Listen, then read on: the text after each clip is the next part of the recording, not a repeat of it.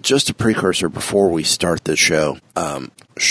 About 15, somewhere between 10 to 20 minutes. I'm not sure how this show is going to edit down when I've edited in post. The sandstorms on Tatooine just interfered with our signal with our guests that we have this week, and the internet gets kind of choppy. So you hear us talk about, are you still there? Are you still there? Well, you can edit this out. Editing out, what's going to be edited out is the signal that we lost from him during that time period. It's just, what did you guys say? Maybe a minute or two that we lost him? Yeah, it wasn't much. It wasn't too bad. So just kind of bear with us. It's around the time period where he's talking about how he became an Imagineer. The guest tonight is Mark Eads. It's a great conversation. Please stick with us. Bear through that brief interlude and enjoy the show. I think it's time to get this transmission commencing. USB microphones and headphones provided by CAD Audio. CAD Audio, expression through innovation.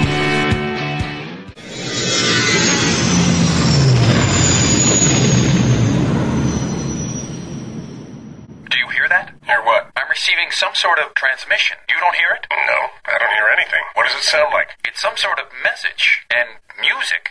Music? Route it through the main system. Good idea. Routing now. Transmission commencing. This is Wookiee Radio. Translated for the Wookiee impaired. I like that Wookiee. Bringing you news and commentary from the far reaches of the galaxy. I just assumed it's a Wookiee. Let's get out of here. Ready for light speed? 1, 2, 3. And now your hosts, Ken, Derek, and Mike. So welcome to another episode of Wookiee Radio. It's Derek, Ken, myself, Mike, and we're being joined this week by, I want to say, a Disney legend, because for us, with Star Wars, this is a man who was deeply involved in Star Tours, when it opened originally in California, then Florida, if I remember right. It's former Disney Imagineer, Mark Eads. How you doing tonight? Hello, I am doing Peachy Keen. I was at Disneyland today doing Celebrate Gospel. Ah, awesome. Cool. So I was afraid to put a year on when Star Tours opened. It was 1987, wasn't it? Yeah, officially it opened in 1987. We were actually, and maybe you knew this or not, but we were ready before Captain EO. We could have opened, but the studio folks decided that because they would have been right on top of each other. This was back when Michael and Frank and their people were all kind of fairly new to the Disney, particularly the theme park side. And I think part of it was they wanted to prove, hey, we can do this too. So they decided, well, we want to open Captain EO first with Michael Jackson, etc. And we held Star Tours. It actually just sat there and they ran it. It was great for the ops folks. They could run it and cycle it and, do any training that they needed to do, but it didn't open for a while. It just sort of didn't open. We were done. And that was the decision that was made. But then they opened it and we stood a better test of time than Captain EO did. Yeah. It took Michael Jackson's passing to bring Captain EO back. And it still didn't last that long afterwards. No. Internally, I have to tell you, when I finally got my first look at the almost finished film, because they were having some issues that they thought could be saved, and part of it was some of the scenes weren't quite in perfect sync, the left eye and the right eye, and they said, well, what can we do to fix this? And I said, reshoot the scene or resync it. Oh, well, we can't do that. And I said, well, then you can't fix it. Then they claimed the film projectors were out of sync, so I actually brought in some of our projection experts, and we set up a way to prove that no, the film projectors weren't out of sync. It was the film guys, and they lived with it. Whatever. What are you going to do? So how did the whole concept of Star Tours come about? What went on to negotiate with George Lucas at the time? Actually, before Star Tours, it was simulators. Randy Bright, who was my mentor and actually brought me to WED from the studio where I had worked on the Epcot project, called me down to his office, and that's the way things were done back then.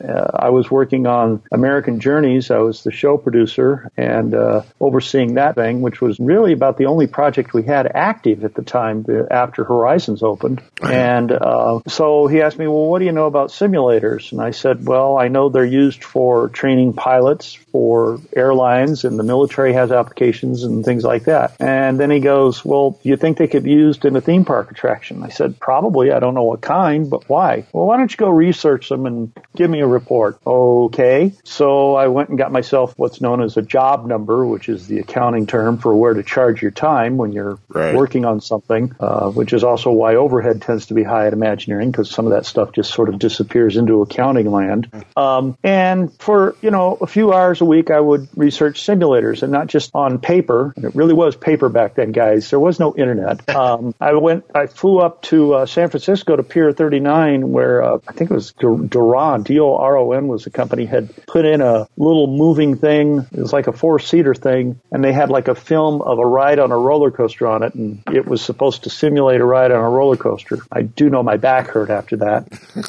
Then flew an F-16, so to speak. Not very well, but it's easier to fly a jet. Then the next thing, which was a helicopter, took me 3 times to get the helicopter off the ground. I never did successfully land it, and I have a lot of appreciation for people who fly helicopters. Wow. And then I also, at about the same time, we made a trip to Daytona on another project, but out of that, they had a facility at General Electric at Daytona Beach at the time where they had a tank simulator mock-up, of all things. And so, drove a tank around and blew things up, so to speak. Out of that, I wrote a memo, and they were memos back then. This was before email, so you had to actually, by then, I think we were doing them on a Wang word processor, okay, not a typewriter, and wrote a memo saying that basically, yes, I thought we could use simulators.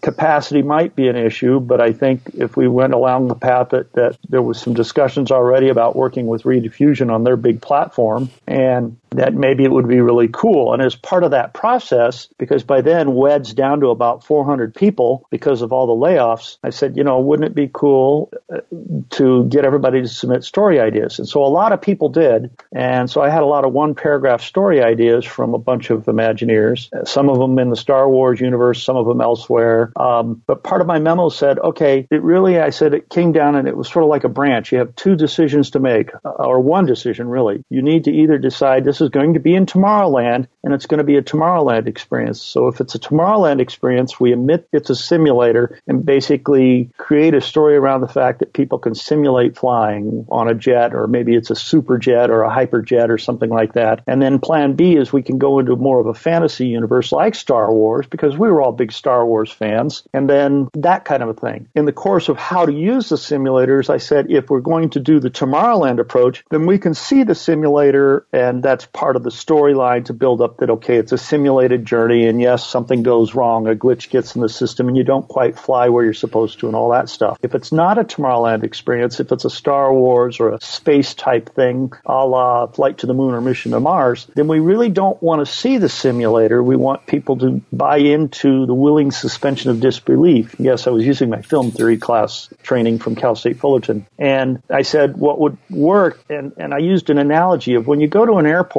you don't really get on a plane. You think you do. And the idea is that when you go into the terminal, you see not windows looking out on the airport, these giant rear projection screens that are projecting what's going on out there in the airport. Because when you actually board a plane, you go down this long tube and you can't see anything. And then when you board the plane, it's just a long tube with video screens. So I gave out the idea that it would be good to see the vehicle if we're going into the fictional universe that we're flying on before we actually go board it, whether it be in a maintenance bay or getting in a boarding area or something like that. And that became the guide for how we would use simulators, because we followed it exactly. That's why you see the Star Speeder 3000, or I guess it's a 1000 now because we're in prequel land, which makes no sense since they're using episode 8 stuff. That's me.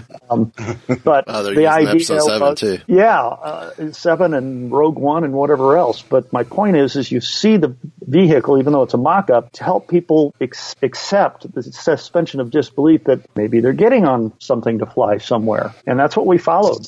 So, Mark, what year are we talking about that you guys were starting on trying to beginning the design and the ideas of this?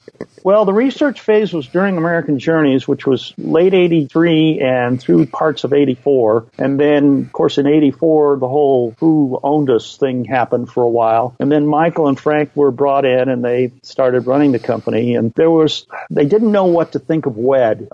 They didn't know what to think of theme parks. And it actually ended up as a result of a memo that I wrote based on a trip to some of the Six Flags parks, Six Flags over Texas. I went on a vacation and visited a friend of mine there, and then he was actually my best man, and I went to Six Flags over Texas, and then a few weeks later I went to Magic Mountain, and I talked about how they had entertainment and we seemed to be lacking at Disneyland at the time. Anyway, somehow that got sent to Michael and Frank with a classic Marty Sklar red ink thing over it saying that we have all kinds of ideas. Because of my memo, Michael and Frank came over and finally paid beyond just a courtesy visit to WED, and they trotted out a bunch of ideas, including the simulator, and maybe one of the ideas with the simulator was the Star Wars thing, from what I understand in that big meeting. And my understanding is Michael and Frank loved the idea, and Michael got a hold of George, and eventually a deal was made. And all of a sudden it became, okay, we're going to do Star Wars. And at that point, which was somewhere, I want to say early 85,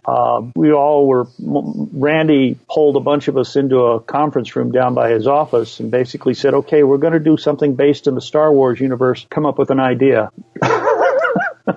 So we sat there and we kibosh, that's how you did things. We had storyboards around the room, blank ones, and we would throw out ideas and put them up on index cards and put them up there, and some people would kind of do quick sketches or whatever. And out of that, Tom Fitzgerald was tapped, basically, or given no choice, to try to make sense of it. And out of that came an 11-minute storyline. And once, he handed it off to me, and I timed it, and I said, well, this is about 11 minutes long. I wonder how that works for capacity. And, of course, the word was terrible. But at any rate, the deal was made, and so somewhere in that time, we had a meeting later in 85. Once ever the deal was made, ILM was going to do the film, George was going to do his thing, and we started figuring out some of the issues before they came down, which was, well, what about capacity? How many people is a simulator going to hold? How many could we put into Disneyland? I mean, these are questions you have to ask when you're designing an attraction. And out of that, they came back and said, okay, we could get 40 on board one, and we could fit at most 4 at that time, unless we wipe out Plaza Inn or Space Mountain,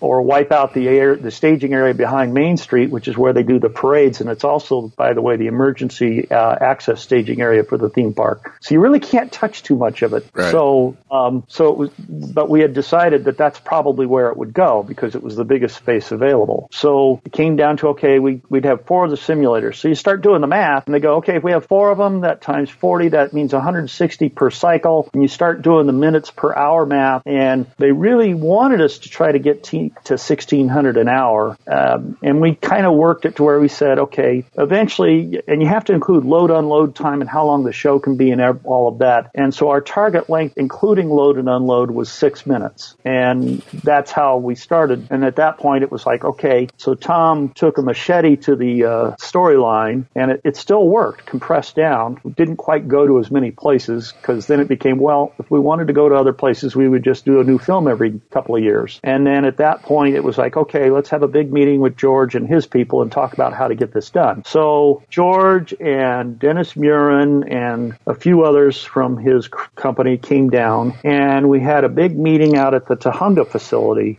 where we could screen things, and if we wanted to, we could mock things up, etc. So we looked at a bunch of the effects reels that ILM had, and then we had the rough storyline in front of them, and we kind of had it boarded out and had a meeting after that. And here we are in just a crappy warehouse, and here's George and Dennis Murin and some of his other people. And Dennis Murin's won several Academy Awards at this point, right? And myself, Tom, Randy Bright, Marty Sklar, Carl Bongiorno, who was the president of WED, and that was basically it. And we sat in a circle in the middle of the screening area that we had set up and talked about how to make this project work, working with ILM, doing the film, etc. And Dennis Murin started talking through the storyline. I said, yeah, we can cut to this angle, we can cut to that angle, we can cut to that angle. Now, I'm listening to this, having done research on simulators and hearing, this Academy Award winner saying he could cut to different angles, and I'm realizing he doesn't get it. And, I'm a young neophyte at that time, so I actually stood up and said, hold it. And I go out in the middle with all these big names, right, and I'm looking right at Dennis Muren, and I'm saying, you don't get it. You cannot cut to a different angle. This is a simulator, so it's as if you're on the ship and your film is a window, and there can be no cuts. And I just stared at Dennis, and at that point I realized, I may be making a fool of myself. But Dennis, thank God, kind of sat back and thought for a minute and says, holy shit, George, he's right. This is going to be hard. I said, yeah, it's got to be a continuous take from the viewer's perspective. And that was that. The next day, Randy Bright sees me in the hallway and says, are you sure we can't cut? And said, yes, absolutely. And he said, okay. That was the end of that discussion. Now, I had heard some rumors that that the idea to go this route originally came from a failed pitch idea for the Black Hole. So we went from Black Hole to Star Wars. Well, Black Hole had ideas running around WED back when it was in production, etc. But once films really flop as bad as they do, nobody even brought that up. I think some of the old Disney type people thought maybe, but no, there was never any serious consideration after the new people came in to even think about using the Black Hole. It's kind of like using the island at the top of the world that Tony Baxter was always so fond of for Discovery Land. He would always dredge that up, and everybody would just sort of sneer in derision because really, you want to do a land based on a film that's really bad? So, no. Hence why there's no Twilight attractions. I guess, or whatever. No, but there is an Avatar one. Hey, it's going to turn out pretty damn good. So, going back even before Star Tours real quick, how did you actually get into being an Imagineer for Disney? How does that work? I don't know how it works today. Well, how did it work when you got into it? I was drafted. I went to, like a lot of us who live in Orange County, California, I went to Cal State Fullerton, which a lot of people jokingly call Cal State Disneyland, because I was working at Disneyland out of high school. I mean, right out of high school, I start working at Disneyland and I start going to college. My degree was communications with an emphasis on film, and the communications degree included film, radio, TV, journalism, PR. It was kind of the throw all of it into one sheepskin, I guess. One of the requirements of the degree was you had to have an internship, and so I decided, well, since I was I guess you would call it a minor in film, I would try work up to an internship at the Disney Studios. And Carol DeKeyser, who was a Disneyland ambassador, was in some of the same classes as me, and she had done one, so she gave me all the information about who to contact. And so I did an internship at the studio during the summer of '78 while working at Disneyland at night, and I had Monday, Tuesdays off. It was on a grand and glorious movie they were producing at the time, The Apple Dumpling Gang Rides Again. At any rate, of course, as I finished my degree actually in January of '79, it was like, okay, I want to get work in the business, because you can't just go throwing scripts and say, I want to be a director out here. You need to get in someplace and get to know people. So I thought, well, the classic beginning is in a mailroom, so why not get into the mailroom at the studio? And that's what I did. So in the fall of 1979, I'd gotten hired to be in the mailroom. What was good for me is it worked out as a transfer, because I was full-time at Disneyland anyway, and I had been for years. Yeah, I went to school part-time and worked there at full-time. I was younger then. At any rate, I started in the mailroom, and the idea of the mailroom at the studio then, is frankly, it still is in a lot of places, is that it moves you around a lot and gives you a chance to see what you might want to do and gives people a chance to look at you. Late 1980, I was sent over to the animation department to sub in for the guy who was the production assistant. And back then, the production assistant basically made sure the animators had pencils, paper, and turned their time cards in every week. And his name was Joe Morris, and he would always go off for 4 weeks and go on a hike in the late summer somewhere. They liked me so much that they kept me, so I didn't go back to the mailroom. So I stayed in there. I actually helped out with the post-production of Tron for a little bit, because for some reason the old guard at the studio didn't understand it, and I went to a meeting with them, and they go, do you understand? I go, yeah, I think I know what they want. And they said, go ahead and just go set it up. And that's the way things were done at the studio back then. Well, after I'd been in there a few months, Shirley Bench, who was my boss from the mailroom, comes to see me. I mean, this wasn't exactly a busy job. I'm reading the Hollywood Reporter and Daily Variety from cover to cover and the LA Times every day because there's not a lot to do. Admittedly, who knew back then? I mean, the people working in the animation department were, the low end guys were Tim Burton, John Lasseter, John Musker, Brad Bird, blah, blah, blah. You see where I'm going. That was when all the first Cal Arts guys were hired. But they weren't exactly doing the most exciting film in the world. It was The Black Cauldron. But Shirley knew I was bored and thought, well, he needs a better thing to do. And she came to see me and said, hey, I hear there's this opening to work on Epcot in post-production in the cutting department. They need someone to answer phones and stuff like that. Why don't you go talk to Ray DeLue, who is the supposed post-production manager, and see if you guys click. We did, and so he brought me. I went over there, got another little bump in pay, and became what was known as the post-production coordinator. I sat on stage 2 on the lot, which is where they had all the film systems mocked up for Epcot, and we had a section basically using props to make it look like it was an office where some of the editors could work, and that's where all the film came in from all the different crews working on the Epcot films. And those of you who have been to Epcot know there's a lot of film there. Oh, at least there was. There still is. Still quite a bit, yeah. Yeah. Anyway, I just started answering the phones and dealing with the paperwork, and I started handling the projectionists in terms of screenings and things like that. And anyway, some stuff happened where I guess I impressed Randy Bright and Marty Sklar. And one day Randy Bright, who was the executive producer for all the Epcot films, comes over and says, hey, can I talk to you for a minute? I said, sure. No, outside alone. Of course, all the assistant editors' ears pop up, go, uh-oh, what's he's done now, Basically, he asked me to take over running the post-production on the Epcot project for all the films because the manager who had hired me, frankly, wasn't doing the job. He was sitting in his office trailer sleeping all the time. So they were being nice to him because he'd had some health issues. And he said, what would it take to get you to do that? And I said, so you're not going to get rid of Ray? And they said, no. And I said, well, that means if I do what I need to do, it's going to upset what I recognize as the old boys network at the studio. And so he goes, what will it take? Well, I said, well, a raise. And he goes, how about $100 a week? $100 a week back then is a hell of a lot of money. Think about that. That's $5,000 a year. Yeah. I said, okay. And he said, what else? And by then, my gears are working. And I go, well, if I do what I need to do at the project, I'm going to job because about an opportunity to come over to WED and tell you when people and carry the Magic Journey sprint. Holy, I'm here.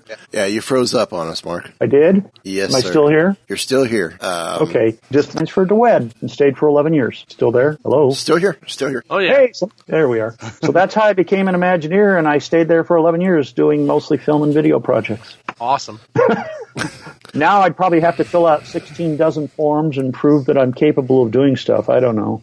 It's changed even in the time that I've been here. How to get hired with the company it was a lot easier for me 19 years ago than if I tried to apply now. I wouldn't be surprised at that. I think because things have grown so much and over the different heads of Imagineering, in some ways I think it's gotten a little bit too bureaucratic in the hiring process, particularly at Imagineering, because I've looked at some of the job things that have been posted and go, holy shit, what the hell does all this crap mean? Have experience in this, this, and this. Well, how does anybody get that experience? If they have talent, then you support them with the technical stuff. If they have the technical capability, then you support them with the creative stuff, which was kind of the way WED worked. Now It's like, man, you have to have it all to begin with. I guess maybe because there's so many people that are working for theme park design groups out there now, which is Disney's fault. Maybe it works. I don't know. Anyway, next question. I talked for a while. I'm sorry. No, absolutely. No, that's great. So what exactly, outside the simulators, what else did you do with Star Tours? I was also the casting director at that time. I had been made the casting director when Exitencio had done it, and he retired, and then they made another gentleman it, and I don't know what happened, but they suddenly decided he's not working, so I got drafted to do that. Most of it was generally doing things like bringing in B.J. Ward to re-record for the umpteenth time the safety spiels at Epcot, because she was the safety spiel voice at that time. And every time it turned around, it seemed like every other month some lawyer rewrote them. Yeah, the lawyers weren't as bad as they are now, but they were there then anyway. But we had to cast the voice of Rex, and that was a long process to find the right voice. We used a temp track for a long time to time the show. We kept trying. We tried a whole lot of people, some 22 different voices to find the right voice. Wow. Frank Welker, who was a standby at doing different unique voices, came in. I love we Frank had Billy Barty do it because they thought maybe high-pitched, and Billy had a high-pitched voice. Had nothing to do with him being a midget. We tried B.J. Ward. She tried a couple of female stretches on it. I mean, we tried a lot of different people, including some internal ones. It just wasn't working. And as part of the job, I would always go out and see movies just because, to keep up. And I decided to go see Flight of the Navigator. And great movie. Well, great movie, and I'm going, who the hell is the voice of that spaceship, right? Oh, yeah. And remember, back then, Pee-wee was not very well known outside of the the comedian hangout places, right. The Comedy Center. Right, yeah. And I thought, well, who the hell is this person, And the credits roll, and I'm watching some guy by the name of Paul Rubens. Well, who the hell is he, Again, there's no internet back then, guys, so it's like, who the hell is this? So I called the consultant we had. She said, oh, yeah, I know who he is, and we figured out. And so we actually got a hold of him on the set of where they were filming Pee-wee's Playhouse, the TV series. Yeah. Before the movie, they were filming the first season of Pee-wee's Playhouse. And he actually agreed to do the voice. We had to work out the terms and all that. And that's how we got Pee-wee. And he came in and he recorded, and we sent it up to George, and he said, well, actually, the way it worked out is I saw Flight of the Navigator, and the next day I come in and I find Tom Fitzgerald, and I said, I don't care what you're doing. I found our voice. Go see Flight of the Navigator now. And I even had the show times at the local movie theaters near Glendale.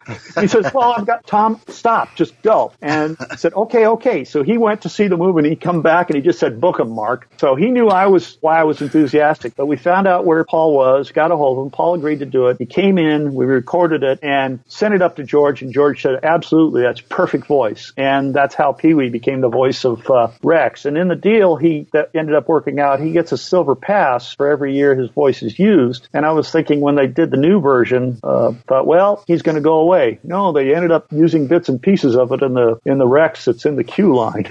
Yeah. So he still gets his pass. Also, they eventually had him come back to do Star Wars Rebels, the animated series, to do the same voice. Oh, yeah. But that doesn't work. Well, maybe they folded that into a deal there, but he still gets his damn silver pass every year. Yeah. That's awesome. Next. So the tone for when the announcements came along, give me a quick second, because I assume you're going to edit this. I will be, yes. Where did it go? Here we go. How come he's asking all the questions? How did that tone come about? Joe, what's his last name? Joe Harrington was our sound designer, and he worked with Gary Rydstrom up at Lucasfilm. And Gary Rydstrom basically did most of the sound effects for the movie, and he did the final mix. And Ben Burt consulted. So, I mean, there were this really was a lot of, I guess what you would call good people coming together to make a project work, and the egos really weren't in the way. Well, there was one incident, but I don't want to go into that. And unlike some projects, this one really was a team. I mean, we would all sit down at times and go, well, I mean, we had a budget and we stuck to it. We worked out. We were using Laserdisc for the audio reproduction in the thing, and those things were expensive. The players back then, you got so many audio tracks per disc, so we knew we had to have one per simulator cab because each had to operate independently. But we worked out how many did we really need for the soundtracks in the whole queue line area, because if we went over so many tracks, we'd have to buy another Laserdisc player. Well, they weren't cheap. They were like $100,000 back then for the kind we needed. So we worked. I mean, that's the kind of good detail, but still make it work creatively. We also wanted to make sure it worked creatively, so everything had to be built into the storyline. You have to have the hydraulics essentially off on the simulator while you're loading and unloading. I mean, And though there's oil pressure, nothing's running to make the thing move. It's actually technically disconnected during load and unload. So we built that into the storyline. That's why you have to have that lift at the beginning and at the end, so that the hydraulics can bring it up to an operating level. So I said, well, let's work that into the storyline. So everything that you saw from the moment you entered the door all had to be built in to suspend disbelief, but for whatever reasons, the way the queue line wrapped around partly was because that's what we wanted to try to preserve what we could in terms of using the space from the old Monsanto ride, but also it automatically created sound zones. So Right. The queue line has 3 different sound zones, believe it or not. And that was part of it. And it was just one of those projects where everybody really came together as a team and really made the thing work. And the original Star Tours attraction at Disneyland cost $34 million, and that's everything. Wow. And my part that I'm responsible for, which is all the media, so that was anything you saw on a video screen or a film screen, and that's both creative talent, producing the film, including 2 release prints per simulator and 2 release prints for the fake commercials, because that was a 70-millimeter projector, the laser discs themselves for the videos you saw in all the simulators and the ones that you see behind C-3PO, the cost of the talent for all the audio that you hear, including the orchestra, etc. All of that media, if you will, costs $3.4 million. Now think of that, guys. $3.4 million. Man, yeah. And look where it's been used. I mean, do you think Disney got their money's worth? Oh, I think so. Oh, yeah. So Go ahead. go ahead, Go ahead, Derek. Oh, you can go ahead. The guy with the headphones on my left. Yeah. But we know you did a lot of the stuff with, it's awesome seeing that, a lot of the way you describe this, it sounds a lot like a writer's room in a TV show with people throwing stuff up on the board and figuring it out. Then you go from there to figure out what's going on. What kind of stuff had to be, when you guys were designing the actual physical parts of the ride, how much of that did you guys have to totally invent, or was it stuff that you actually were able to find elsewhere and repurpose for this? Yes. Again, nobody done anything like this before. So one of the things that was done very early on, before we actually were sure we were doing a Star Wars thing, was we bought a simulator platform just to play with and put it in the building out on the south side of the 1401 building. We called it the Butler building, and basically said, well, okay, let's start playing with this thing. And early on in the discussions, Tom and I actually sat down to talk about, well, who would program the motion base? And a guy by the name of Eric Swap, who's still working for Disney, he was one of the show programmers more for the technical side, but he really loved things like motorcycles and movement and that kind of thing. So we thought he would be the one to program it, and that's what we decided, that maybe he'd be the right one. Weight is a concern. The engineers, Mike McCullough, and those guys all were like, okay, everything had to get weighed, and a lot of times, they would weigh everything. They bought a really good scale, and every little bolt that went up there got weighed, and nothing got rounded down. I mean, they knew the weight of everything going on there, so they knew the weight of the thing, because, you're trying to move 40 people plus this platform and all of that. Initially, we actually went and bought 8 airplane seats just so we'd have something to sit on, and bolted them to the thing. And very well bolted, by the way. And it was very weird riding on and then put together some footage of, roller coasters and point of view of airplanes taking off so Eric could play with it. And all we had at the time was they then built a thing out of 2x4s and black duvetine around it so that we could ride it and try not to see the fact that we could potentially crash onto the concrete floor below as we were dipping around up and down and all that, which was very weird because one of the times we rode it, the black duvetine came loose on the right side. So you're flying around and you're going, oh shit, there's the floor, I'm going right at it, and then come back up. So nobody done this before, so the only way you can figure out is you got to try stuff. And there was even a big discussion of, well, should music be used in it? Because if you're a suspension of disbelief, like you're flying on a jet, you don't have music on a jet. Well, now you do maybe, but back then you didn't. You just hear all the noise of the machine, right, and the pilot and all that. So initially the thought was no music. We're just going to to have the noise you would hear. And then it got into a discussion as the story was finally settling down and we were getting animatics from ILM. And there was a discussion, and Tony Baxter was there saying he wanted music through the whole thing. And several of us, myself included, said, no, we don't want music through the whole thing. And so, but maybe it made sense to bring it in at some point. And that's why, if you recall the original, there was no music until a certain point. Light speed to Endor, then boom, you get music, right? Right. So again, nobody knew what to do with these things. So the only way to do it was, let's try stuff. There was even a push by Tony because it was in Tomorrowland, which is a weird thing. Here we are, we're doing something that's not really Tomorrowland based, but it's in Tomorrowland, and he wanted to use high-def video projectors because it was located in Tomorrowland, and he and I had a pretty good battle about that one. He lost, which of course he still doesn't like me for that. But I was right. I mean, at the time, HD video, this is 85.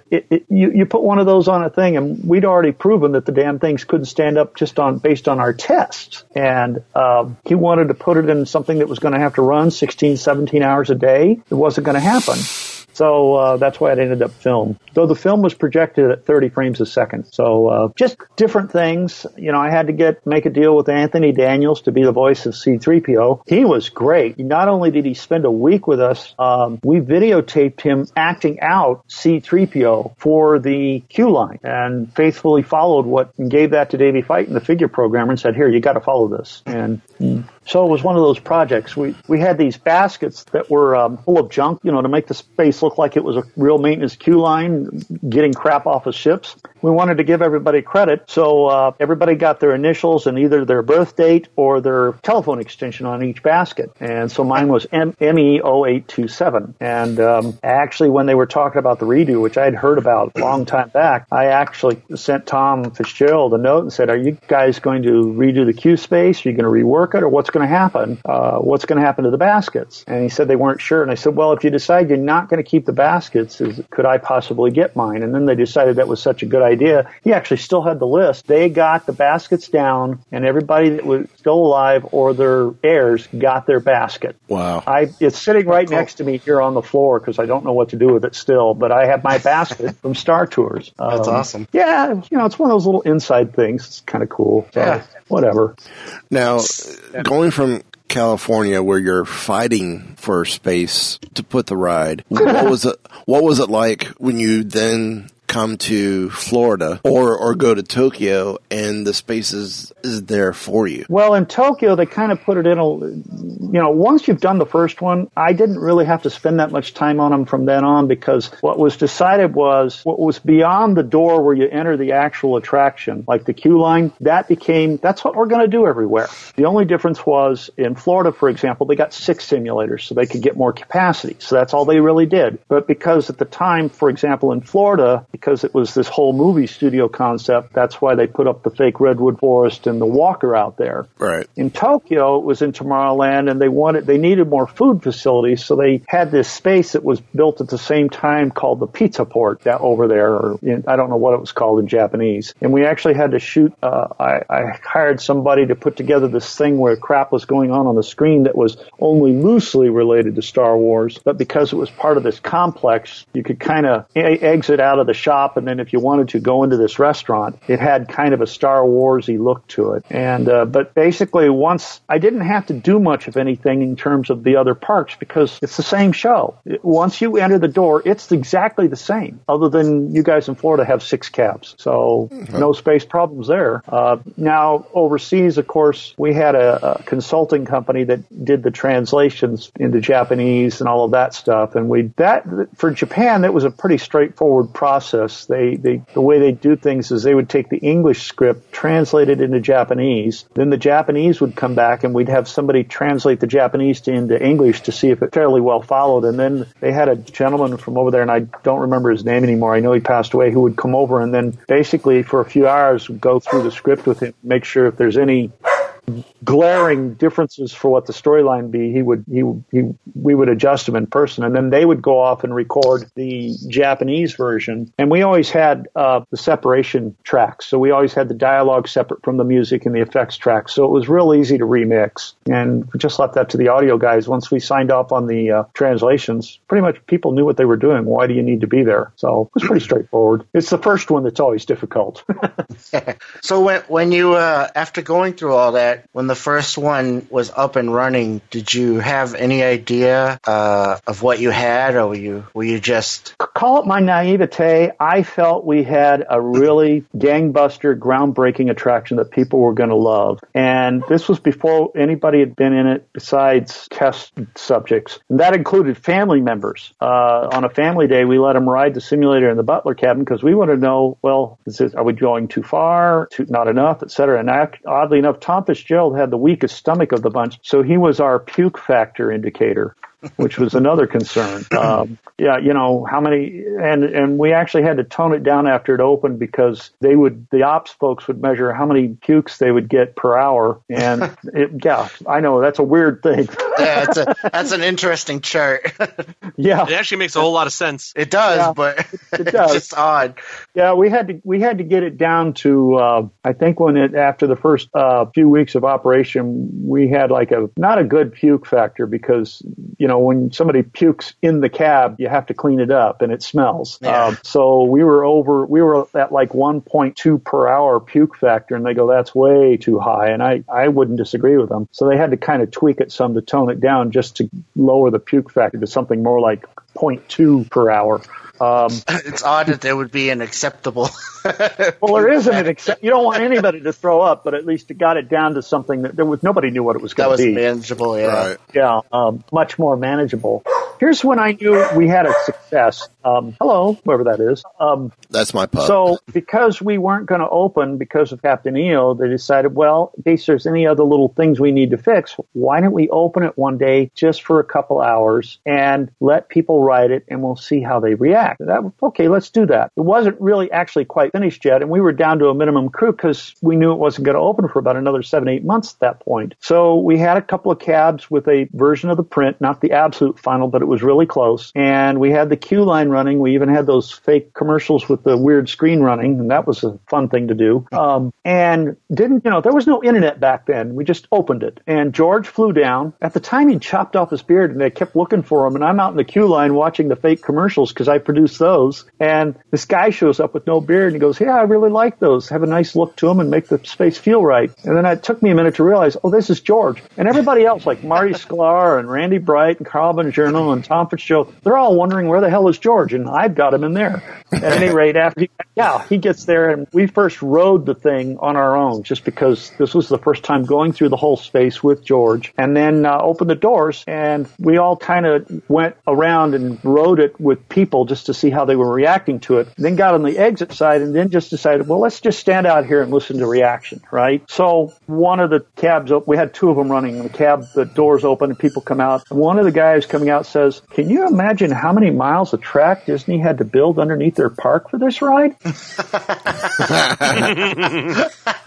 Oh, that's cool, man. Okay, so then the second cab opens up, and I'm like the only idiot wearing my name tag, right? Even though I had a beard at the time, I'm wearing my name tag, and the guy walks up to me and says, excuse me. He doesn't recognize George Lucas because George, without his beard, nobody knows what he looks like. And he goes, excuse me. I go, yeah. Did you work on this? Well, yeah, just a little. Tell me something. Well, what's that? You don't really go anywhere, do you?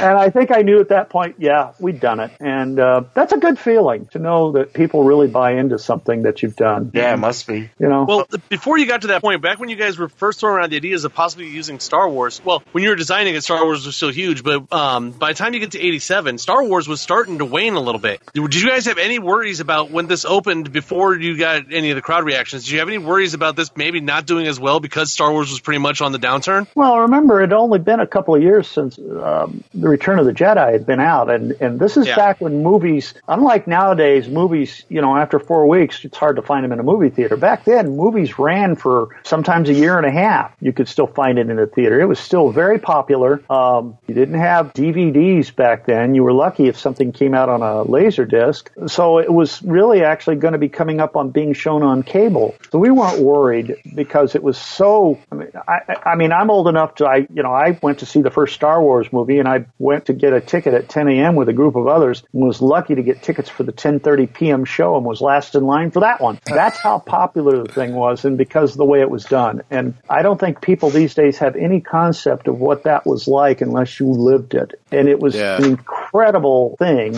And when it opened, I mean, there was a 60-hour party, and the line was like hours long, the original one at Disneyland, that is. And people just they had to run a queue line through the hub back and forth. And it was like the first time they ever used tape to create a queue line.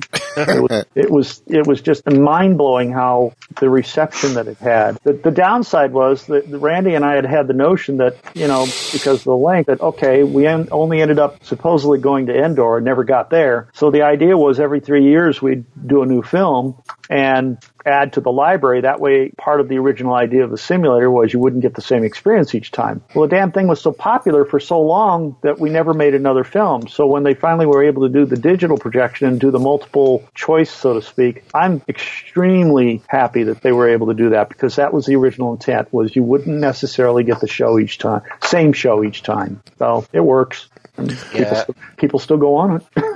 Oh yeah.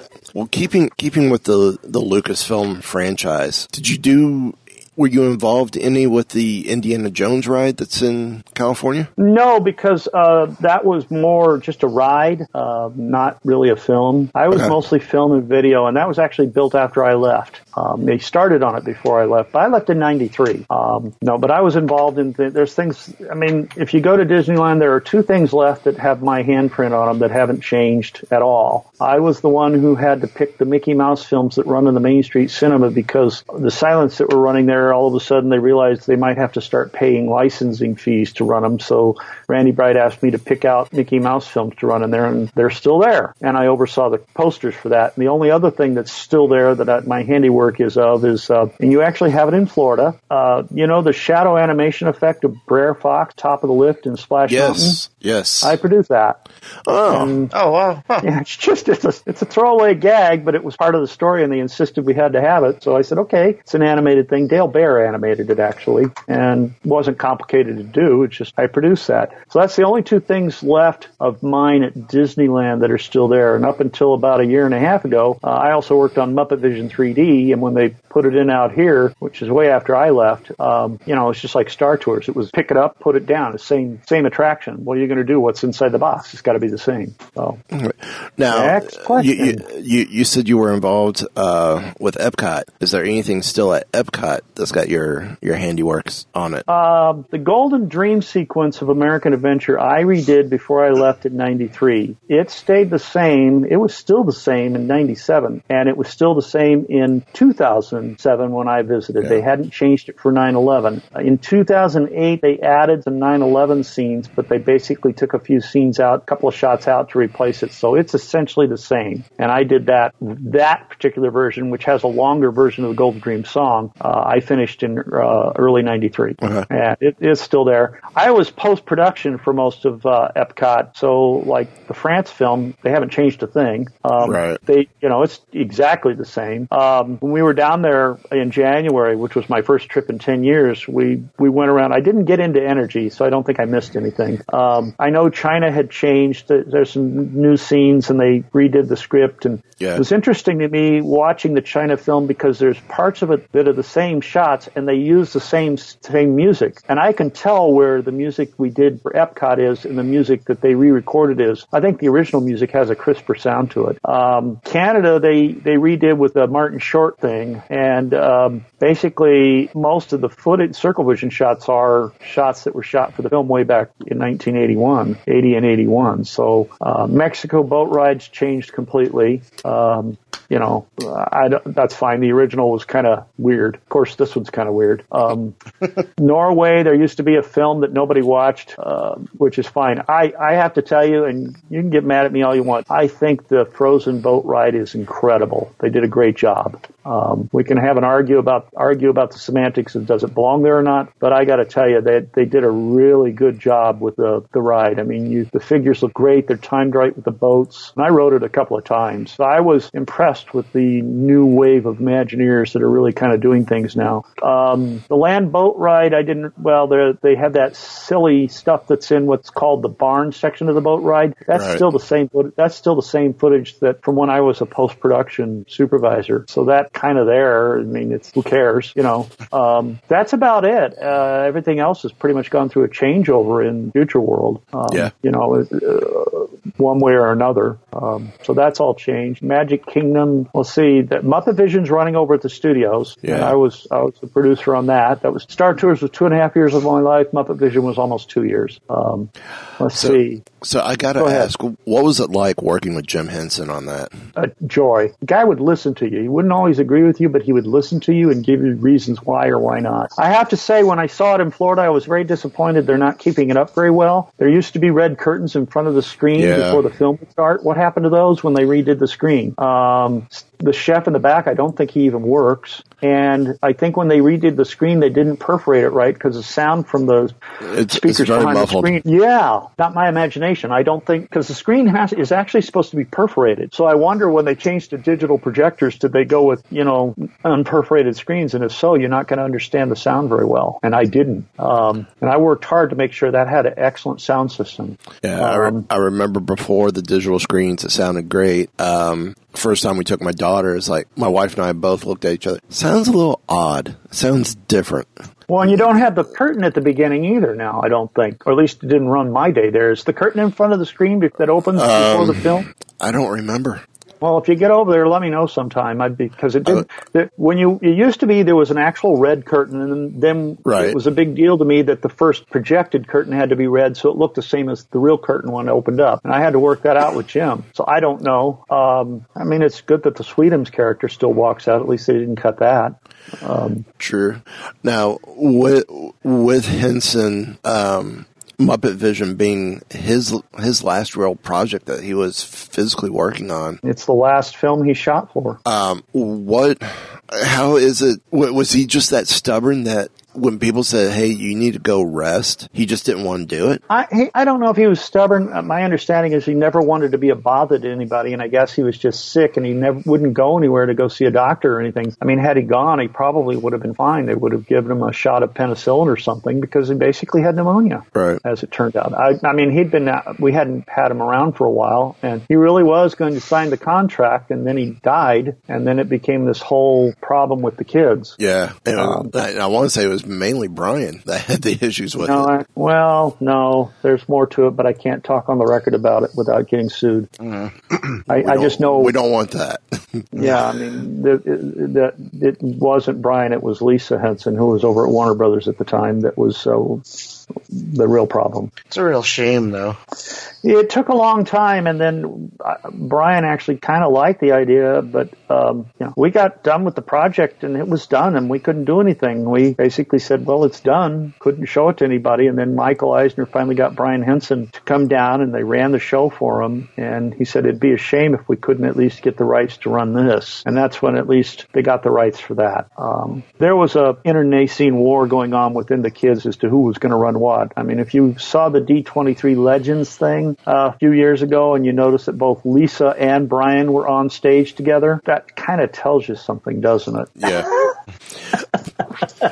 I know it was the other son that I met when they did the mosaic of Jim at studios for the Hall of Fame. I don't remember if Lisa was there or not. Lisa was at Warner Brothers. She was a vice president at the time, and I really can't talk about it. You can read it into the fact that she was at Warner Brothers when Jim died, and hopefully you can do your 2+2 and figure out why things didn't happen. Yeah. And why Lisa was on the stage with Brian at the D23 event and had nothing to do. That's all I'll say. the difference between the Brian and Lisa thing is similar to the difference between Walt and Roy. Only Roy knew he didn't have the creative talent. Are you picking up on what I'm saying? Yep. Okay. Interesting. Let's move on. That's a good idea, I think. When they announced they're shutting down Star Tours and they're going to do Star Tours The Adventure Continues, were you brought back in a freelance role to help consult on any of it? No, because in 97, I went into journalism as career 2, if you will. I was actually at an Orange County News Channel, a 24-hour news channel based out of Orange County, California. And I had kind of done some freelance. I actually freelanced for 4 years after I left Disney. And then in 97, I had taken some time off. And when I was going to get back into it, the financial bubble in Asia popped. And at the time, that was where all the work was. And I'd already started working some at the Orange County News Channel because I was fascinated by the concept of 24-hour news. And I loved it. And so I was in journalism. And it shut down 3 days before 9/11, oddly enough. But I stayed in touch with people at the Register, which is where the studios for OCN was housed, and eventually started working with them. And yeah, journalism, you don't make a lot of money, but I get to write stuff. And I really wanted to be a writer when I left school, and I'd done that some in the theme park world, but here I could write every day, and I enjoy that. And I started on freelancing for the Register in late 2003, and eventually got on as a staff reporter covering Coto de Caza, which is where the Real Housewives of Orange County got their start. And I was there when that started. Coto de Caza, by the way, is the Walt Disney World of HOAs, okay? And people ask me, well, why is that? And I go, well, it's just as big as Walt Disney World. I go, okay. And like Disneyland, it has a berm around it, the mountains that are around this big private development, right? And it has themed lands because as different areas were developed, they had different looks to it. It has all the recreation of Walt Disney World, golfing, horseback riding, swimming, hiking, all of that. It has castles because there's a lot of rich people there. And of course, this is when the Real Housewives started up. So, and I go, and it has a whole lot of weird characters, many of whom are plastic. Real Housewives of Orange County, you know what I'm saying, guys. Come on. Sure. Oh, yeah. Oh, yeah. I started working for the Register as a staff reporter in 2006, and I started getting a couple of calls from people saying, hey, you know, they've started work on a redo of Star Tours. Well, cool, that's nice. I hope you can do something with it that'll be more adventurous than we were able to do in terms of the making things different. And I was not covering Disney at the time, but I let the reporter who was know that they were doing it. The Register's policy, though, is we don't report rumors. We report facts when they're announced. So even though I knew it, I'm in a tough spot because if I report the fact and who told it to me, they would lose their job. I'm not going to do that. Right, I'm not mice chat, guys, okay? I do listen to the rumors, but unless it's announced or they will tell me factually this is happening, I'm not going to report a rumor because sometimes the rumors are false deliberately. That's gotten I know it got one key Imagineer in a lot of trouble. At any rate, but I know it was being done because I knew the guy was working on it. He's now retired, but he and I had worked together on the original, and he was on the projection side. And he was going to retire, but they kept him around because they were working out the technical specs for the digital projection. So they wanted that. You know, they knew people wanted to do new things with the film. I don't care. I just like the fact that it's not the same show every time. I think it's cool. Yeah. Yeah, definitely. I think it's really cool.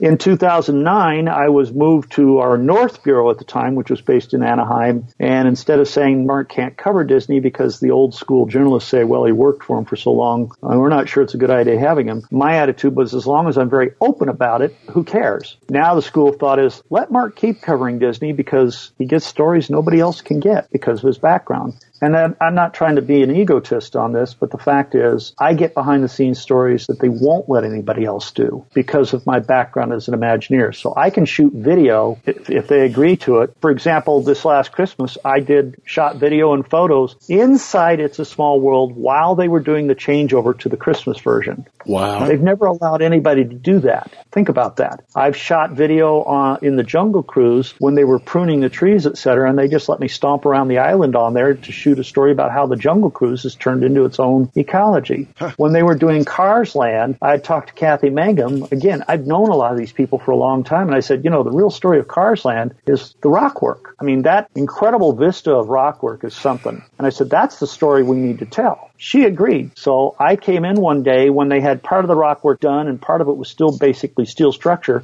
wore a hard hat, and they let me just stomp around and shoot the rock work and the steel structure from inside, outside, upside down, you name it, and did a story about that. They wouldn't let anybody else even touch that. And I didn't have to use Disney staff. I shot this on my own. And that's because of my background. They know I'll show it in a way, I'll show the behind the scenes, but in a way that doesn't give away everything. That's why you'll never see me, unless it's a story, I will never show an undressed AA figure. Why do you want to see that? Unless it's the story. I don't sneak backstage to try to shoot things on people. I do a lot of stories, I do a monthly update on what's going on at the theme parks out here.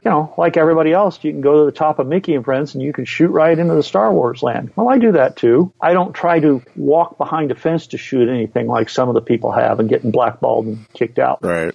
Not to say I won't take a photo through a crack in the fence. I have. But I'm doing it from the guest point of view. I guess the best story to tell about that was back in 2010. They drained the rivers of America, which they do every 7 years just to clean it up, do any repairs you can't do because it's underwater, right? And they do that every 7 years or so, which oddly enough, it's 7 years and they've drained it again. Well, back half, they're going to drain the front half in about another month. That way they can get everything working right. But I said, hey, I went over there and called them and said, hey, we ought to do a story about, let me show what you're doing inside the river. I mean, you can kind of see it. And they actually said no. I'm like, why not? Well, we just don't want to tell that story. You've kind of done it in the past. The difference is I wanted to shoot video. Well, I actually kind of got mad at them. They wouldn't let me, and I'd already done a couple behind the scenes things. So I said, well, I'm going to do a story anyway. And he said, well, you can. So I actually went over the next morning taking two cameras, a small tourist video type camera, kind of like GoPros now, but we didn't have one then. And I had a good Nikon, and I rode the train like 6 times around the park, right? And as we're going through that part of the rivers of Frontierland, they don't screen it off from the train. So, the guys are out there working in the dry riverbed. I'm just snapping away with a Nikon, hoping I get something and shoot it. And with my other hand, I'm holding the video camera each trip around. Then I go up to the top of the treehouse and I shoot stuff with a zoom lens and all that. So I get back and I work on it. And the next morning, the story posts with video and like 50 slides with the dry riverbed and all this stuff. I think 10 minutes after the story posted, the phone rings and it's Susie Brown, and she's the director of media relations and corporate media, whatever, right? Nice lady, and we have a good relationship. But she goes, I go, this is Mark Eads. She goes, so Mark, I see you've been busy. And I go, well, I told you I'd do a story. And she goes, yeah, we probably should have maybe let you in. Because I wrote that I shot all these. I said, I didn't do anything wrong. I shot from where the guests can see it. She goes, yeah, we know, and we're sorry. I go, okay, well, how about a kiss and make up? Well, let's think about that. So, they had kind of done not a massive, but they redid a lot of the stuff you see on the river for that. So 3 days before they opened the river up to guest traffic, they called me up and said, how'd you like to go on a raft all the way around the rivers of America? And I was the only one. Wow. Because I realized maybe we need to be nice to Mark because he knows too much. Susie said I'm dangerous, but in a good and a bad way. I know too much, so it's really odd now. It's gotten to that point when I hear something, I call them, and maybe they're not ready to announce it yet. But I go, this is going to come out. You probably ought to just confirm it. And there's been a few things here and there where they've realized, okay, we better get the story out and let's get it to Mark because he really knows what's going on. Yeah, I was looking at our blackout days for the different parks here, and I saw near the end of May, we're blacked out Animal Kingdom. My wife goes, all the other parks are open, but blacked out Animal Kingdom into May. I'm like, yeah, Avatar is opening. Yeah. 2 weeks later is when the announcement comes out. Avatar's opening May 27th. I was like, right. See, told you. I tried, right there. And they actually tried, but they just, whoever the VP is of the Animal Kingdom did not want to, he was on vacation the week I was on business down there because 2 weeks there, 1 week was doing travel stories. But I really tried hard to get a preview of the land, and Joe Rohde got in my corner, but they just said no. They weren't going to let me in. And I was a little miffed about that, to be honest. But the Florida folks don't know me as well as Disneyland does. And when I got back, they called me and said, we really pushed to try to let them know how important you are and to let you in there, but they just weren't having it. Florida's really its own. You guys down there are your own thing. I know you were used to running Disneyland too, and thank God you're not anymore. For the way things are talked about backstage here, everyone's a little upset that California is running us a little bit more than Well, that everyone likes. That's because of Chapek. Yeah. Rizzullo went too far. I'll say that. Trying to be one thing everywhere just doesn't work, because out here it's a different audience than there because of all the APers. And sometimes people accuse me of having a hateful relationship with the APers. I don't. Some of them are nuts. To be blunt. Yeah. Oh yeah. Well, and the thing that gets me out here is, here's an example. Once I knew where Star Wars Land was going to be, that they were going to have to tear down some things that, needed to get out of the way. And that included the Skyway Chalet that had been sitting empty for 22 years at that point, right? Right. And so I figured it out, and then I called Disney, and they finally said, well, we better let Mark run with this story. So they confirmed it, and I wrote a story about how the Fantasyland station, the Skyway, was going to finally be torn down, and it hadn't been used in 22 years. Oh, you would have thought it was the second coming of Christ or something to some people, that they're tearing this building down, this beloved building that nobody could go in. And then one guy he goes by the name of Rob Von Roll, and he claims he's part of the Von Roll family, which built the Skyway. And he was so mad about it that the story, I put this, you post these stories in various Facebook groups. Well, he apparently was an administrator in one of the groups, and he not only took it out, but he kicked me out of the group. I didn't know. I didn't give a crap, Well, that's because he didn't want the story to get out. And then he didn't like the fact that I'd written the story. Well, it's a fact. It's not rumor, it's a fact. It's going away. Right. So he actually tried to get the city of Anaheim to declare it a historical landmark and started a petition and all this stuff. If you know anything about that building, one, it can't be moved, because he said, well, you could just pick it up and move it. You don't understand how it's built. Two, if you know enough inside people, you knew that the structure itself was not what you would call structurally sound anymore. Yeah. Certain little bugs had gotten in it and been in it for a while.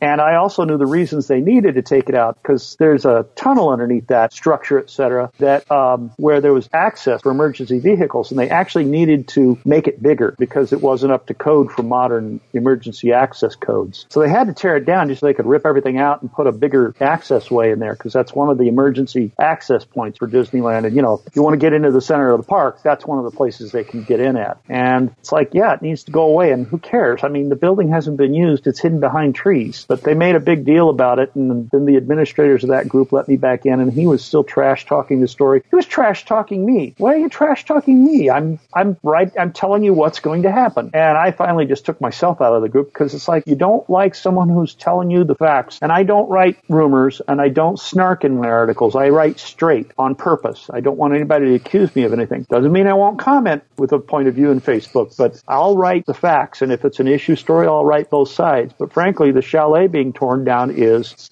being torn down. He even sent me an email saying, you should have interviewed me. And it's like, well, one, I didn't know how to get a hold of him, and two, why?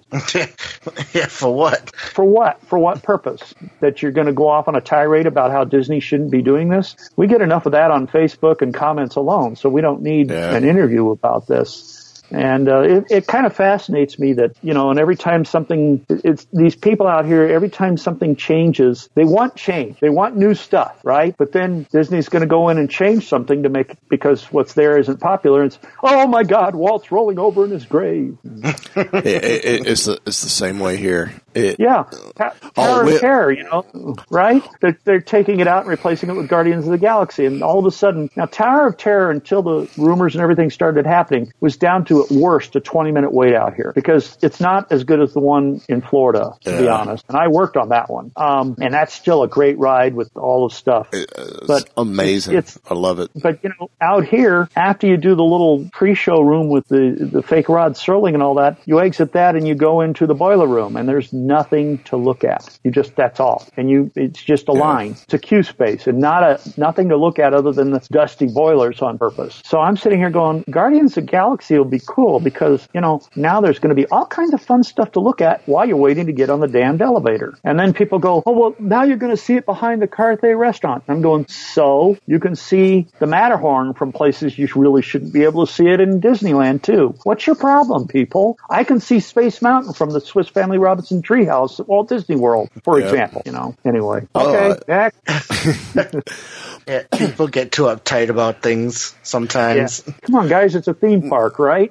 You're supposed to have fun. Yeah, exactly. Now, what's your take of what is being turned into Star Wars Land at California, at Florida? Well, in Florida, I mean, let's face it, that park needed anything. Oh, yeah. You had, in theory, a tram tour that only had really one thing worth seeing, Catastrophe Canyon, a bunch of fake, never really in movie stuff. And I did like the stunt car show was a really good show. I guess they sometimes had problems with it, but other than that, the park doesn't have anything. I mean, so that park needed help. So you're losing Catastrophe Canyon. Well, so what? It's been dead for a while anyway. Yeah. Now, once the stunt show came in, it was like, oh, we're going to go past here into the canyon and back out. There's no residential street to support it anymore. Right. And all the other behind the scenes stuff that was supposedly part of it was gone anyway. Yeah. So I think it's perfect for down there. Disneyland, part of me, I understand what they're trying to do, and it'll be really well done. Part of me goes, why the hell didn't you put this over at California Adventure? Because DCA got a really good attendance pop with Cars Land, but it could have used it could still have more attendance. And I guess their strategic decision was that because, as near as I can tell, the strategic decision, well, Star Wars is already kind of at Disneyland, so let's put it over there, was the direction. That was an early on direction, I guess. And we'll eventually take Marvel to DCA. Okay, fine. And then they were wrestling around a lot, from my understanding, with where to put the Star Wars stuff. There was a lot of discussions. Part of it was they actually were going to put it in Tomorrowland, but it wasn't going to be big enough for what they were wanting it to be. And as it kept growing and growing, it was like, well, where the hell are you going to put it? And part of the problem is, Disneyland was built originally in 1954-55, right? And a lot of the additions were done, even with Small World. The expansion to the size the railroad is, or was now, was done in the 60s. So where do you put a massive project looking at the impacts to everything? And they could have taken the Subride out and the Autopia out and even, frankly, the monorail out. A lot of people would cry, but it wouldn't be missed. But you also have to deal with the fact, and this is something I learned a few years ago, if you build a capital project, your capital expenditure has a certain lifespan, and you amortize that capital cost over however many years. And usually they say, usually they'll amortize the cost of something over about 10 years. Okay? Now, if you suddenly get rid of something before that 10 years is up, it actually is a major hit on the bottom line from an accounting standpoint. I don't quite understand it, but basically you have to now eat the entire cost in 1 year. The submarine ride, when they redid it, was over $200 million. You want to amortize the hell out of that. You don't want to eat $200 million in 1 year. Right. So that was part of the driving factor for not putting it in Tomorrowland, from what I understand, was because it would have really, frankly, been a pretty good hit on the theme park side. And then they were looking at the spaces and realized that the space that they put it, for the most part, didn't have that many significant infrastructure impacts, because that's the other problem with Tomorrowland is there's a lot of stuff above, under, there's a lot of infrastructure impacts that would have added to the cost. So putting it where they did, not a lot of infrastructure. Part of it was a ranch. So what's that? Dirt.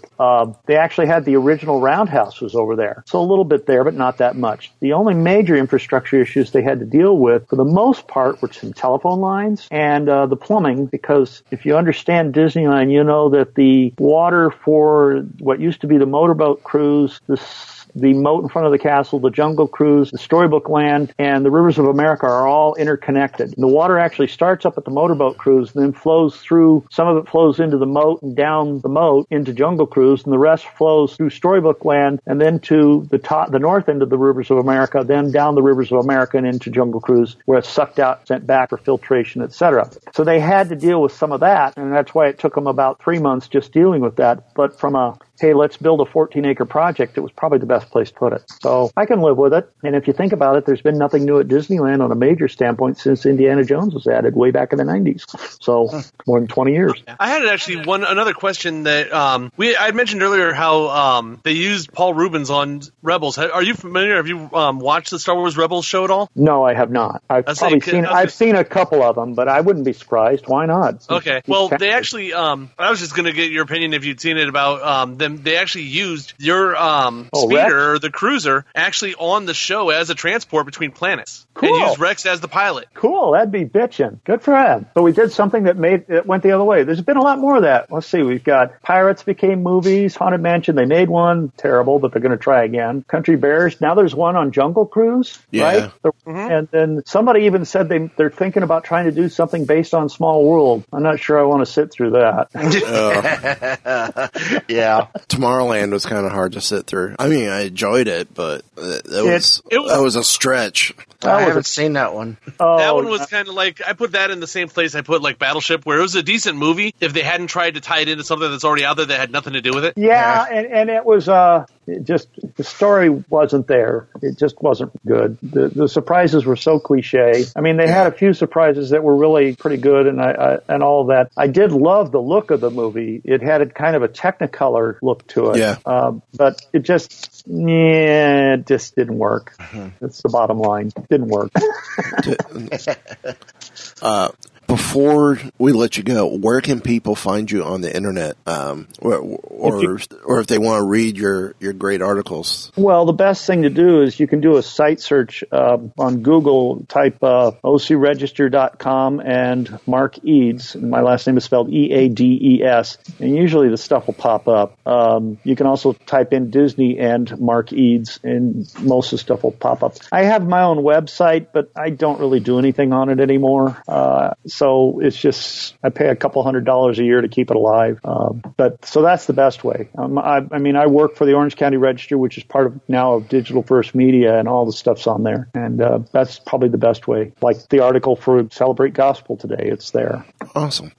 And everything I write goes online. You know, it's all digital first. I may be 62, but I love new things. I like to think I'm more like a lot of Imagineers who like to try new things. I'm not stuck in the past. Cool. Awesome. That's awesome. Thank you for coming on. Oh, no problem. It's been a blast. I love getting some backstory to one of my favorite rides, and of course, one of my favorite genres was Star Wars, and hearing how Star Tours came about. Oh, thank you. I'm glad you. How many times have you ridden it? Before how many trips to Endor? How many trips to Endor did you make? Trips to Endor. Once I started working with the company, because I started off at studios. Oh, okay. I worked on the Hunchback show. Was the first show I worked on. Cool. We, lunch break, there was a couple of us would go over, and we'd probably get 3-4 rides in during lunch. I'd be throwing up. That's the only downfall I have is the simulators are too warm. There's not enough AC in them, or they're not cool enough in them. Yeah. So they should be. We have a big old honking hose that supposedly keeps them cool, but maybe Florida, they don't do as good a job. I don't know. I don't think they do, because I still come out slightly overheated. Then once I get overheated, I'm like, okay, I'm now done for the day, because I start to hit that queasy moment because of being overheated in the room. I rode Mission Space this time. The first 10 years ago, I didn't take the Vomit Comet side. I said, okay, I'm 62. This time I'll do it, right? So I rode the hardcore side this time. I did it. It's I'm never going to do that again. It's intense.